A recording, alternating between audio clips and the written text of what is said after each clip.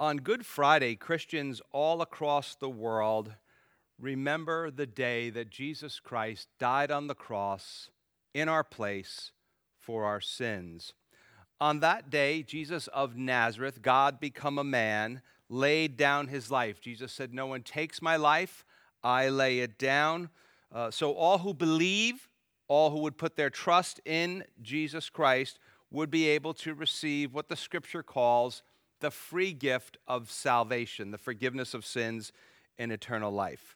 Now, the New Testament scriptures in the Gospels record the actual historical accounts of Jesus' life and the cross and the resurrection, which we'll celebrate on Sunday.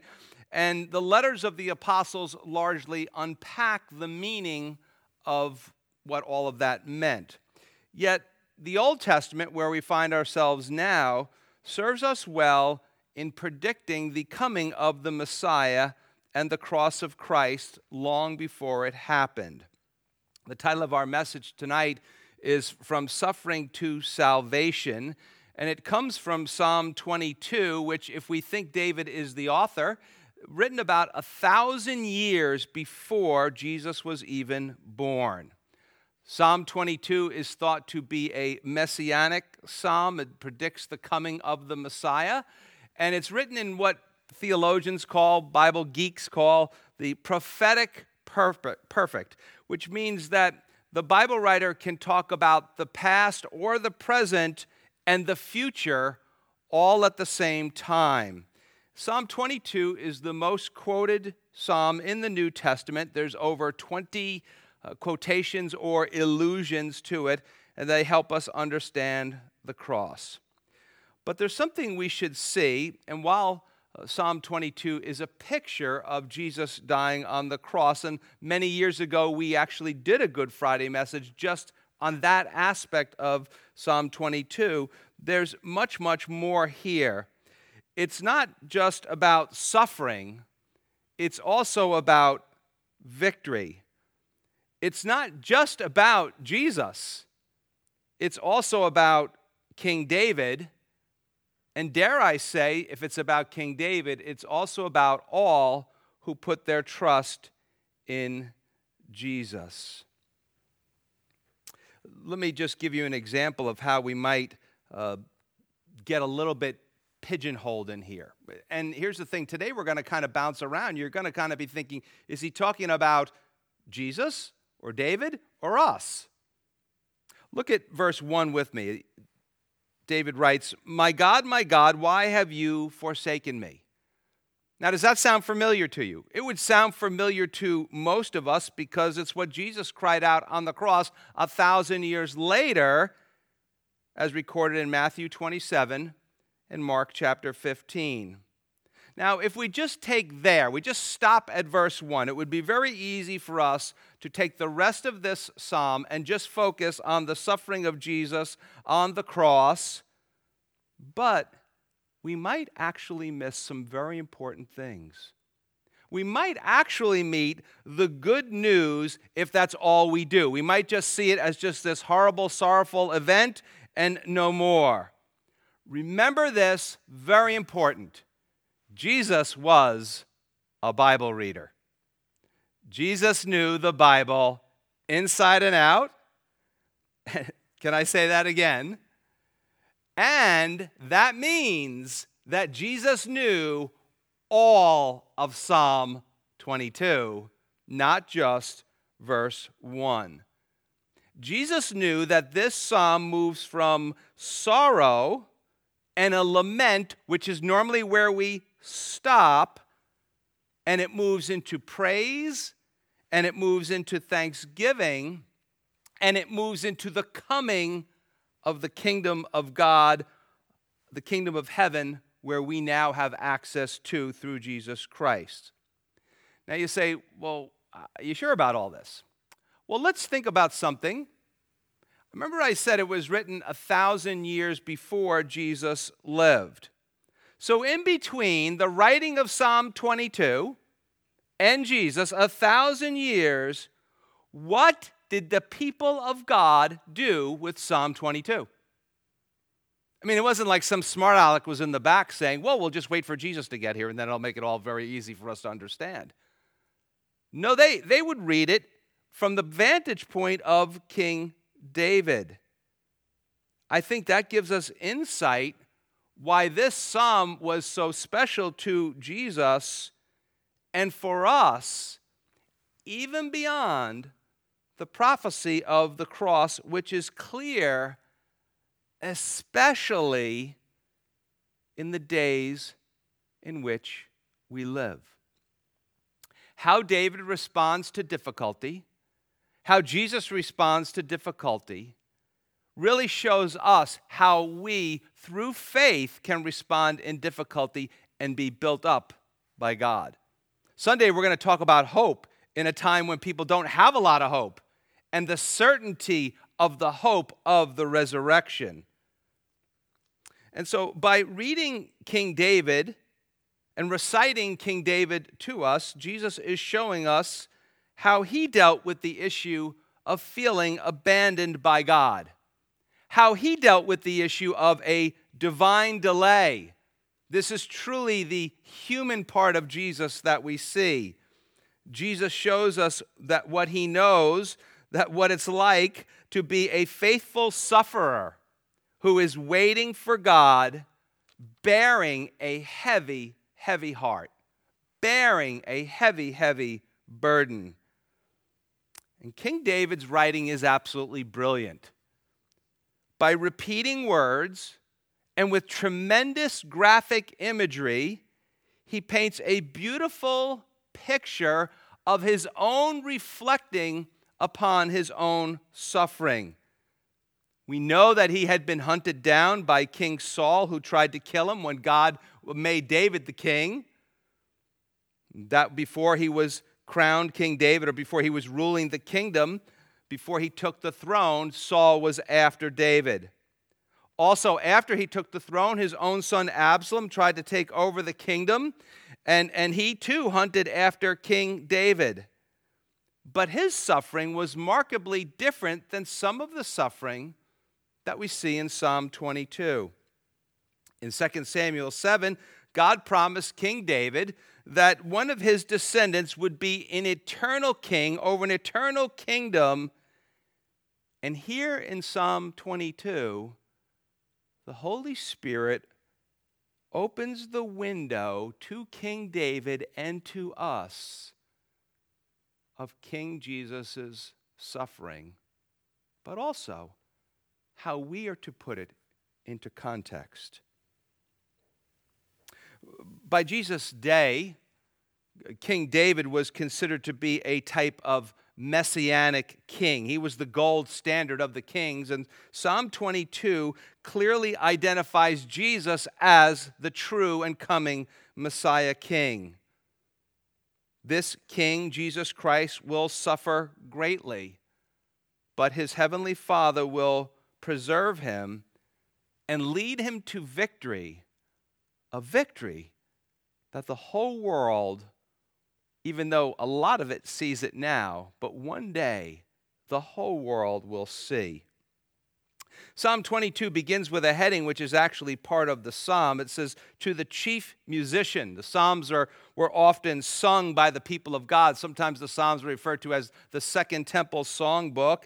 And so I would imagine this song moves slowly from sort of a sad beginning into a celebration, set to the deer of the dawn. We don't know what that song was, some music, a psalm of David. Now, if you're taking notes and following along, we're going to divide this psalm into 3 different places. It could be in 2, but I want to do it 3 just to really help it break it up for us and help us to see what he is going through. It begins again, my God, my God. Notice right away David's writing of great intimacy. My God. Jesus would cry out from the cross, my God, my God. Friend, let me ask you this simple question. Is he your God? He can be if he's not. Or perhaps he doesn't seem like he is right now. Perhaps he seems distant to you. My God, why have you forsaken me? Literally, it means, why have you left me? Why are you so far from helping me and from the words of my groaning? He's like, I'm screaming out to you. Where are you, God? Verse 2, oh my God, I cry in the daytime, but you do not hear, and in the night season, and am not silent. He's saying, Lord, I'm crying to you day and night. So here we see, but we don't really hear what it's like to have that feeling of being forsaken by God. What it's like to have that feeling of being abandoned by God. What is it like? It's like silence. We often think it's about all the bad things that happen to us. But here David tells us, Jesus tells us from the cross, it is the silence of God that is really loud in terms of feeling that God has forsaken you. In Psalm 65, verse 2, King David himself wrote, O you who hear prayer, to you all flesh or all people will come.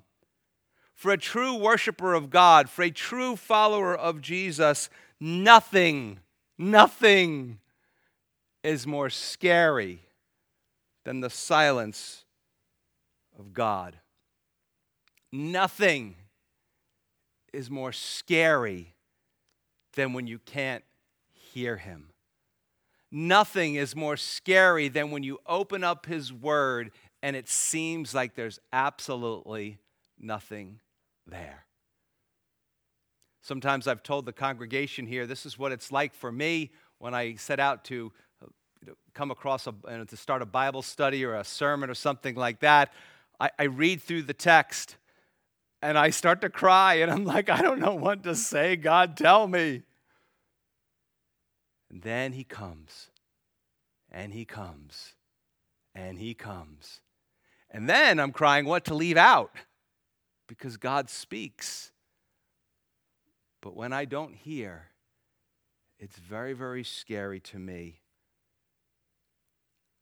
But even more scary than that is what is it like when it seems like God doesn't hear? And that's where David is now. That's where Jesus is now. What do we do then? And King David and King Jesus both show us in their great suffering, in their greatest suffering, in their deepest darkness, in their fear, in their uncertainty, they cry out to God. And what do they cry out? Why? You know, many of us grew up being taught that it was wrong to question God. 100% categorically not true. Not true. You see, David just did. Jesus just did. One thing when you get to teach the Bible that's really great is you come across some really great concepts that carry you for the rest of your life. And I learned from the Psalms and I learned from my brother Job that even when I feel like God is silent, as long as I'm still talking to him, even complaining to him, I'm still okay. It's when you go dark and you don't talk to God, that's when you begin to worry. And so as we see here in verse 1, God seems too far away to hear the loud cry for help of his servant. But I don't even think that King David or King Jesus is really even looking for the answer why. I know that sometimes we ask God why, but when we're really up against it, are you looking for why? I'm not looking for why. I'm just looking for, God, would you please show up? God, would you please just come? Would you please just come and rescue me? And that is the cry of their heart. Yet in the midst of this perceived painful abandonment, the sufferer walks by faith and is still confident in his God. Remember what we just heard in verse 1 and 2. Why have you forsaken me? Where are you? Look at verse 3. But you are holy. Enthroned in the praises of Israel. Our fathers trusted in you. They trusted and you delivered them. In verse 5, he kind of rewords it with emphasis again on our trust in God's deliverance. They cried to you, their forefathers, and were delivered. They trusted in you, and they were not ashamed. Do you see what the psalmist is doing? Do you see what David is doing? Do you see what Jesus knows is the outcome and the progression of this psalm? He's fighting off misery with the memory of God's power. See, his Bible reading once again is paying off. He's fighting off his fear with the faithful deliverance of God. He is remembering the character of God and that his faithful followers, as recorded in history, in the Word of God, and how they were delivered. And so, in the midst of his despair, he cries out to God, "You are holy. You are unique. You are set apart, God, from all others." And why does he know that to be true? He tells us, our fathers trusted you. They cried out to you, and you delivered, and you showed up. Loved ones, did you notice that in his memory of Bible history, 3 times we're told that the people of God trusted in God in despair? Both King David in his troubles and King Jesus in his life and on the cross knew that trusting God was effective to get God to move and was not passive. Did I say that too quickly? Should we back that up and say that again? Up against it, 3 times we're told that the people of God trusted in their God because David knew it, Jesus knew it, the forefathers knew it, the great saints of old knew it, that trusting God is effective and it is not passive. And notice this, friends, those who trust God cry out to God. In fact, we must cry out to him if we really believe he can help. So you're thinking, oh, I'm crying out to God. I have such weak faith. God's like, that's not weak faith. That's trust in me. That you're telling me that I'm the only one that can fix this thing.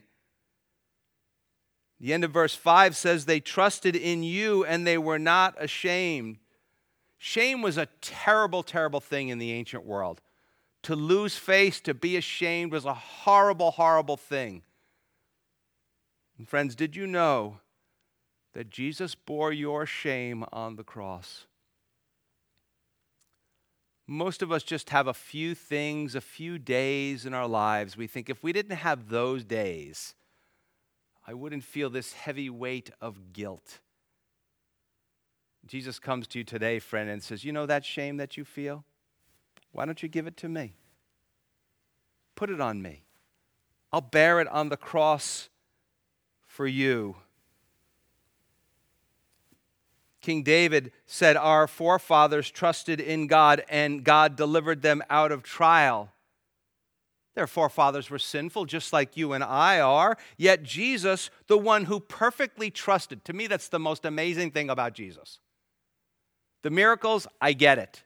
The teaching, I get it. To live in perfect 24/7 trust of his heavenly Father, I can't even get my arms around that for a second. And so while the forefathers trusted in God and were delivered out of their trials, Jesus perfectly trusted God and was delivered into trials for our sins. Jesus was perfect. Jesus was the faithful Son of God. And I can only imagine how the silence of God must have made the cross so much more painful and so much more intense. We said in our studies in Matthew that it was not the physical pain that was so difficult for Jesus. It was drinking the cup of God's wrath, where God's wrath was poured out upon Jesus because of our sin. It was the separation from God that he had never experienced before that was so difficult for him. Verses 6 through 8 remind us of the events we saw in Matthew 27 when Jesus was beaten and then hung on the cross. Verse 6 says, "But I am a worm and no man, a reproach of men and despised by the people. All those who see me ridicule me. They shoot out the lip." What does that mean? It means they're hurling insults at him. "They shake the head, saying, 'He trusted in the Lord,'" or Yahweh. "He trusted in the Lord. Let him rescue him. Let him deliver him, since he delights in him." They treated Jesus like he wasn't even human. Treated like a worthless worm. You know how sometimes when it rains and you see a worm on the sidewalk or on the driveway or something like that? That's what they thought about Jesus. They insulted him. Isaiah 53 tells us 700 years before Jesus lived that he was despised and rejected by men. Even those on the ground at the foot of the cross who said they believed in Yahweh loudly mocked Jesus' faith in Yahweh, while Yahweh, they're loud, Yahweh is silent. Perhaps they are accusing Jesus of not trusting the Lord because they think, well, if he trusted in him, certainly God would deliver him the way he delivered our forefathers. Perhaps they're saying to King David and to King Jesus, yeah, you once had God's favor, but not anymore. Yeah, I know, King David, you're the man after God's own heart, but look at you now. You're on the run. Your own son is chasing you down. A terrible father you are. Or to Jesus, he said he was God's son. Well, maybe God was with you at certain parts of your life, but he's certainly not with you now. Psalm 37:5, King David wrote these words, "Commit your way to the Lord. Trust also in him, and he shall bring it to pass." Is it possible that there were people spitting those very words back in David's face?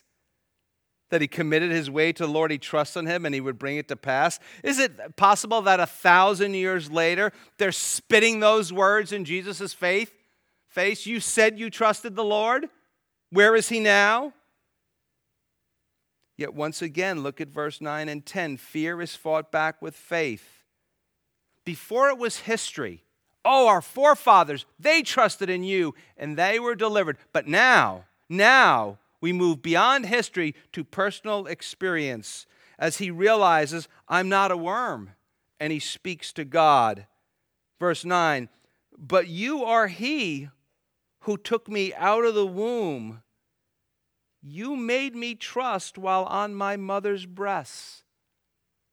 God here is pictured as a midwife. "I was cast upon you from birth.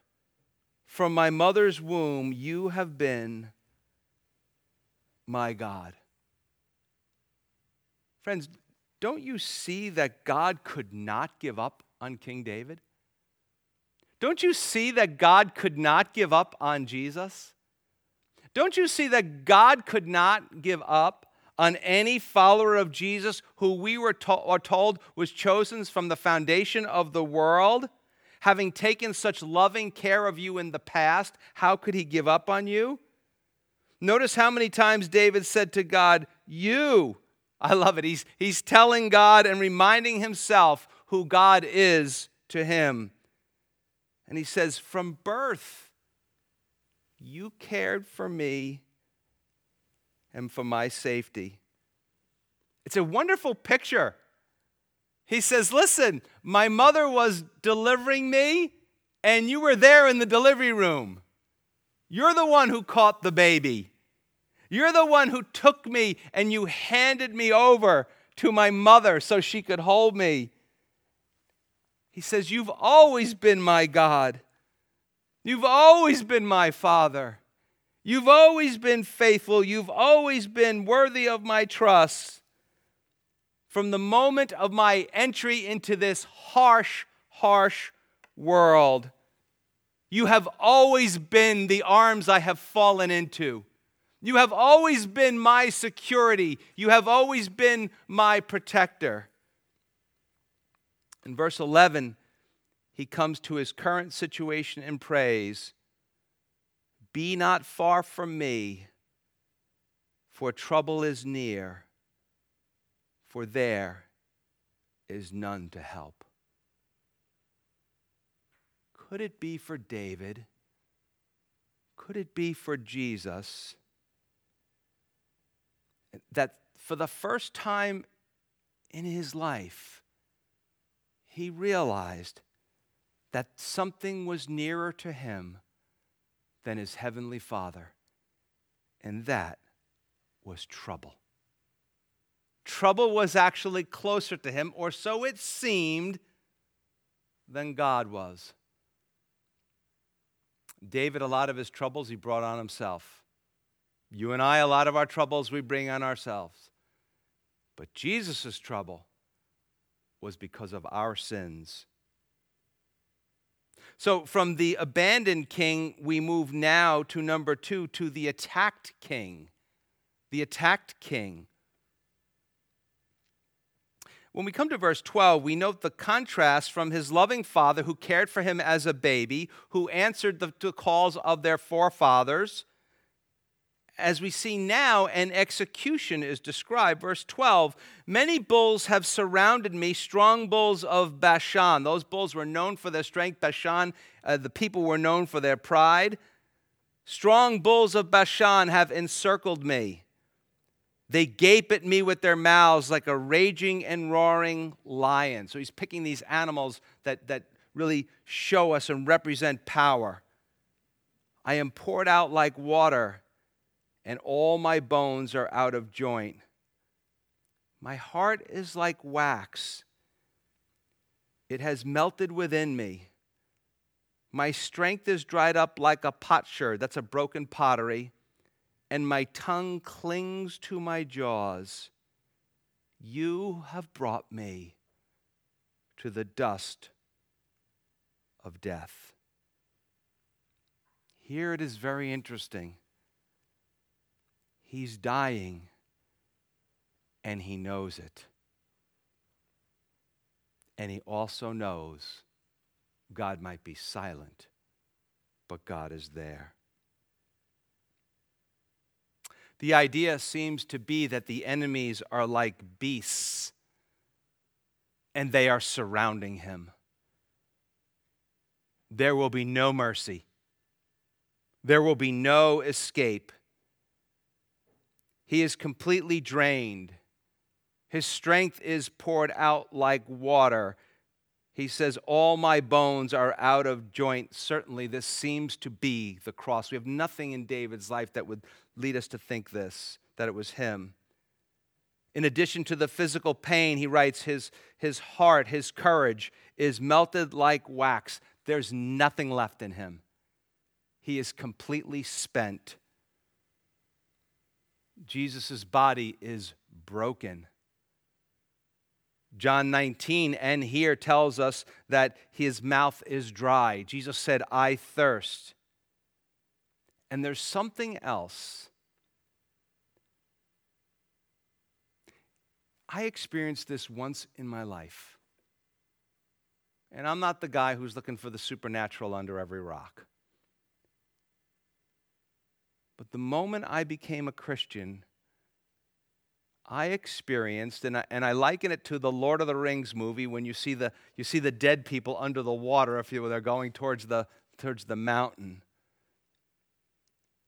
At that moment when I became a Christian, I pictured myself being surrounded by the demonic realm.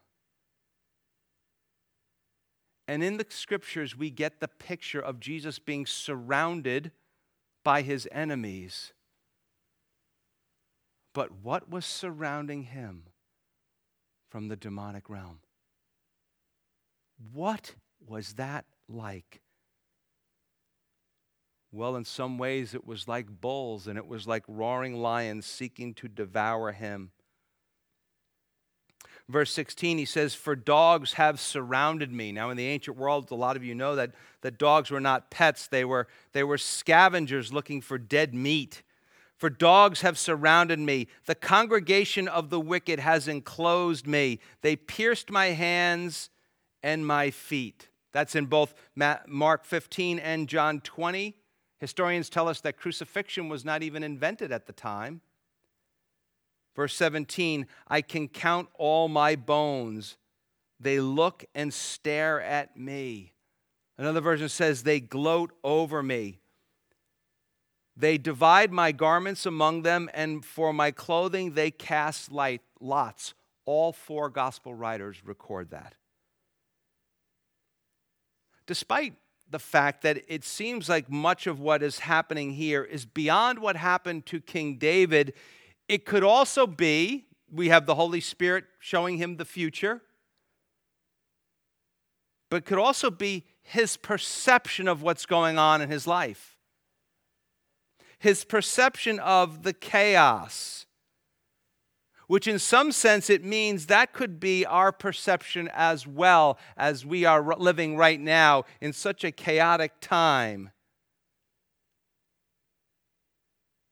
Now, some of you might object to that. You might say, we don't have to worry about chaos. We just have to have faith, and it's okay. Maybe that's true. Or maybe you're just naive. In his autobiography, Charles Haddon Spurgeon said that there'll be times in our lives when we don't know if we're on our head or on our heels. That from the Prince of Preachers. There's going to be times in our lives when we'll say, we don't know which end is up. We don't know whether we're coming or we're going. We have no idea what's going on. We don't know what we're doing. Perhaps you're too spiritual for such type of talk. Not me. When I see things like this or I read things like this helps me cling to God in dark times, even when he seems very far away, even when it seems like there's no way out. Yet, surrounded. Verse 19, he cries out in faith again. So what, do you see the pattern?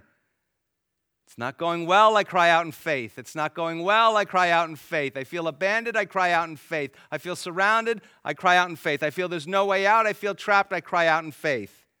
Verse 19, "But you, O Lord, do not be far from me. O my strength, hasten to help me." What is he doing? He's clinging to the Lord's strength, not his own. Look at verse 20. After he says, "Hasten to help me," he says, "Deliver me from the sword, my precious life from the power of the dog." Verse 21, "Save me from the lion's mouth and from the horns of the wild oxen." This is sheer desperation, an urgent plea for help. But then look at how the verse closes. "You have answered me." All of a sudden, it turns. It turns. By calling upon the name of the Lord. The scripture says that all who call upon the name of the Lord shall be saved. That can be you tonight, friend. He called upon the name of the Lord. Yes, there's a complaint. Yes, there's wondering what's going on. But he answers each one of his things with calling out to God, remembering the goodness of God, who God is, his character. And that takes us from the abandoned king to the attacked king to number 3, the adoring king. Now, you say, well, who's adoring? Is King David adoring God because he rescued him from his enemies? Yes. Is King Jesus adoring his Father from rescuing him from his enemies? I would say yes. Theologians sometimes point out how little credit we give God the Father for rescuing King Jesus. How little credit we give God the Father for the empty tomb. How little credit we give God the Father for Jesus' ascension to heaven and being seated at the right hand of God. And so first, the psalmist speaks to the people of God.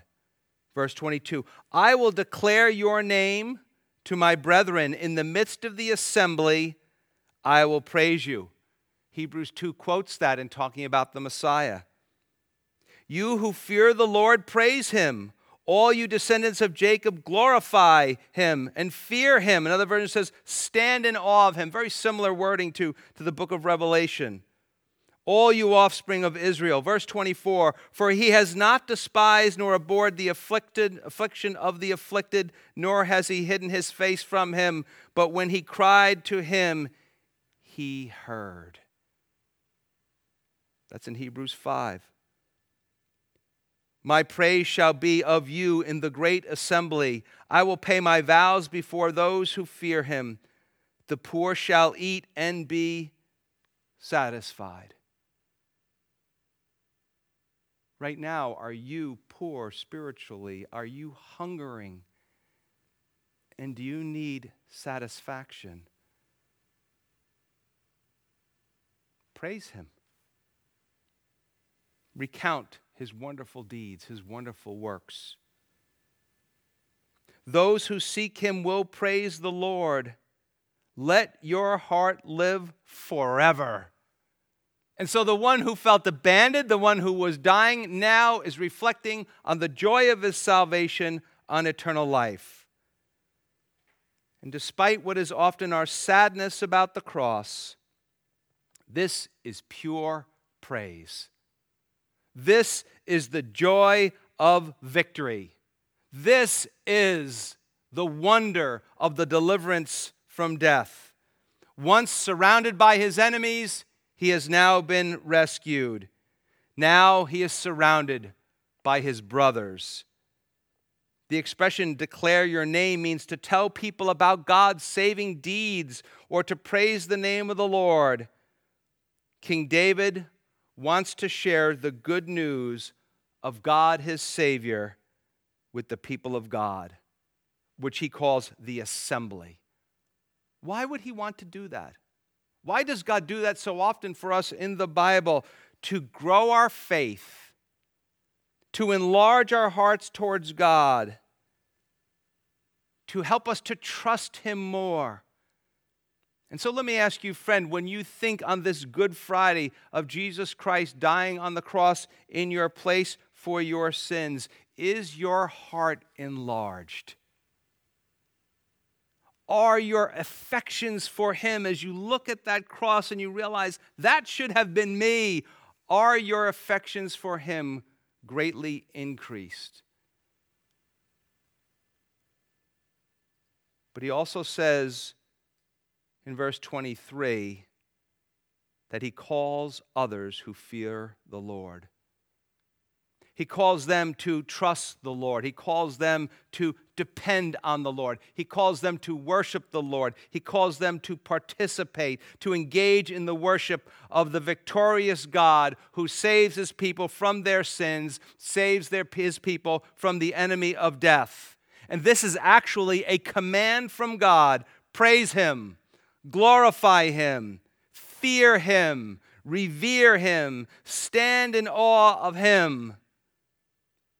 Why, you say, is King David so passionate? Because at the beginning of the psalm, he thought God had forgotten him and abandoned him. Oh, not so. Not so. And Jesus knew that from start to finish. He knew he was living out Psalm 22 on the cross and that weekend. Verse 24, David says, the good Lord didn't despise me. He didn't forget me. He didn't hide his face from me. It just seemed that way. And though, loved ones, you might feel that God is done with you, he is not. Did you hear that? You might fear he is done with you, but he is not. You can use that right now. And not only can you use that right now, you can put that in your pocket. You can tuck that in your Bible, and you can save it for later because you're going to need it. The interesting thing is, although God may seem absent, our praising of him actually proves that he's not.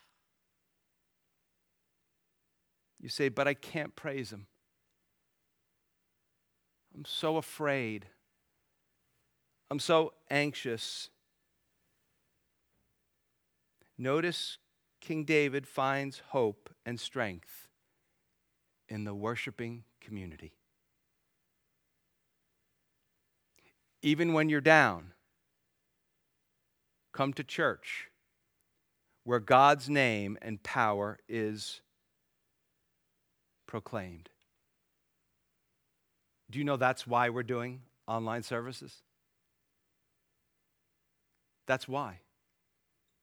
Because we want to bring you back here with us, spiritually speaking, to the place where God's name and God's power is proclaimed. Verse 27, he says, all the ends of the world. So he moves from his assembly of people in the temple of God out to the worldwide evangelistic program of God. That same wording is from Acts 1. All the ends of the world shall remember and turn to the Lord, and all the families of the nations shall worship before you. Why? Why will they do that? For all the kingdom is the Lord's, and he rules over all the nations. Also from the last book of the Bible, Revelation. He goes on, verse 29, all the prosperous of the earth shall eat and worship. All those who go down to the dust shall bow before him. All knees will bow at the name of Jesus. You will either do it in this life and go to heaven, or do it in the next life and live in a Christless eternity in hell. Even he who cannot keep himself alive.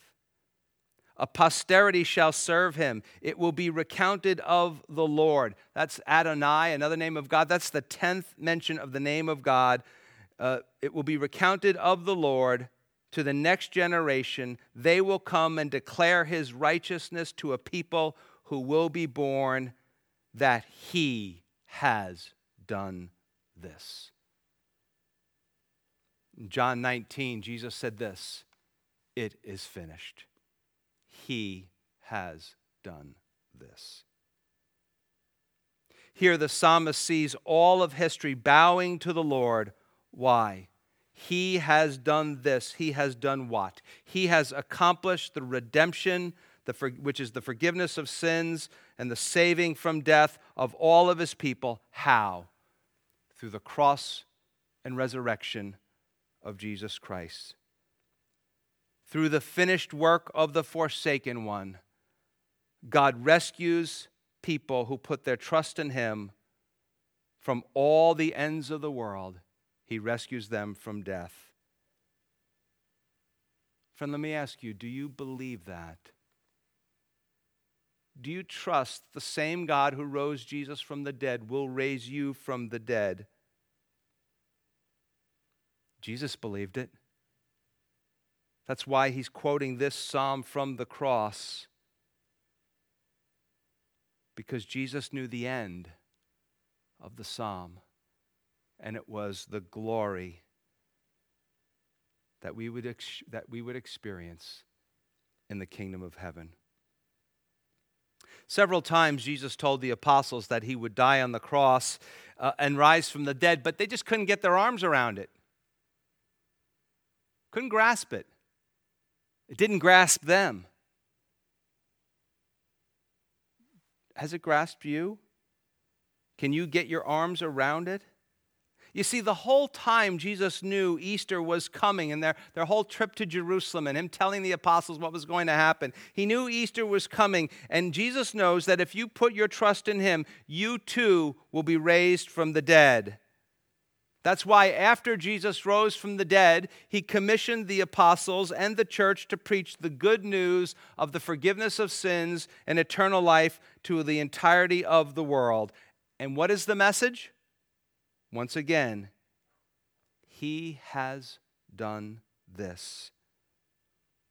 The message is that the kingdom of God is attainable because the King has risen from the dead.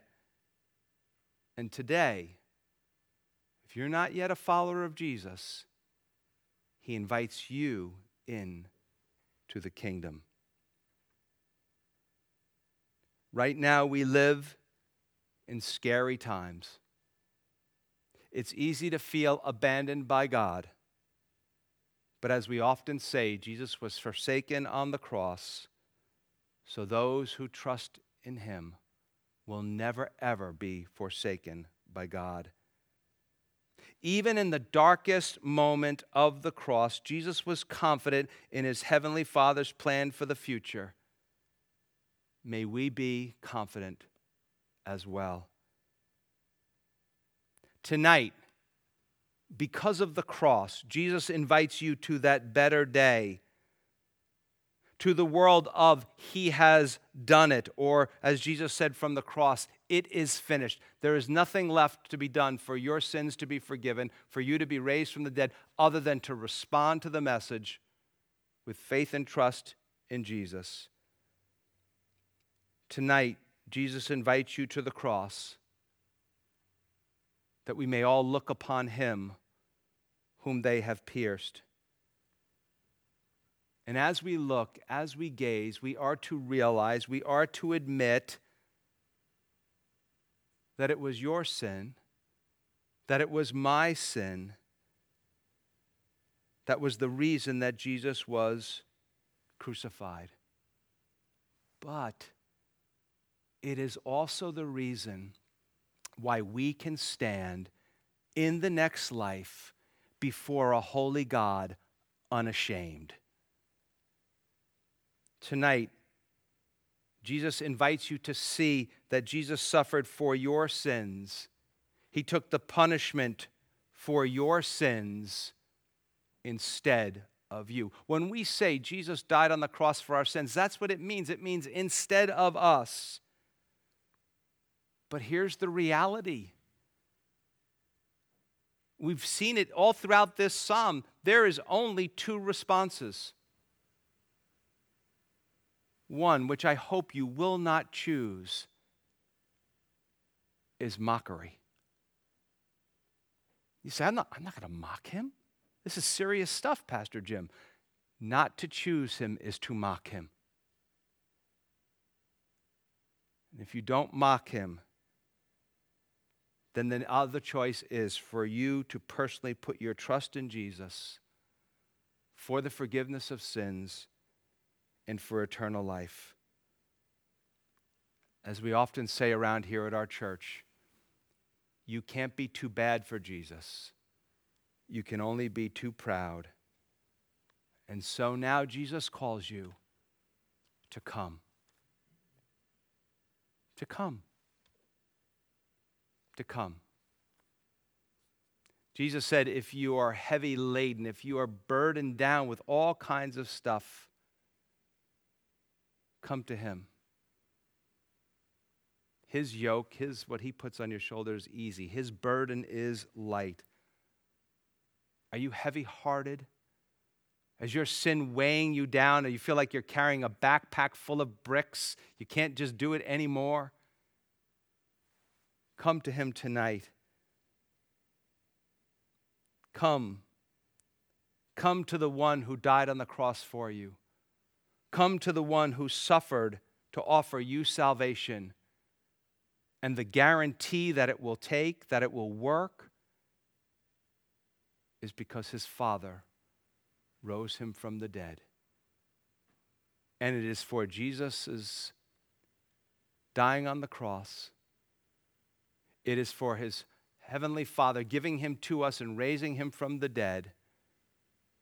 And as we'll talk about Sunday, because of the gift of the Holy Spirit. That's why we who are his adore our Lord.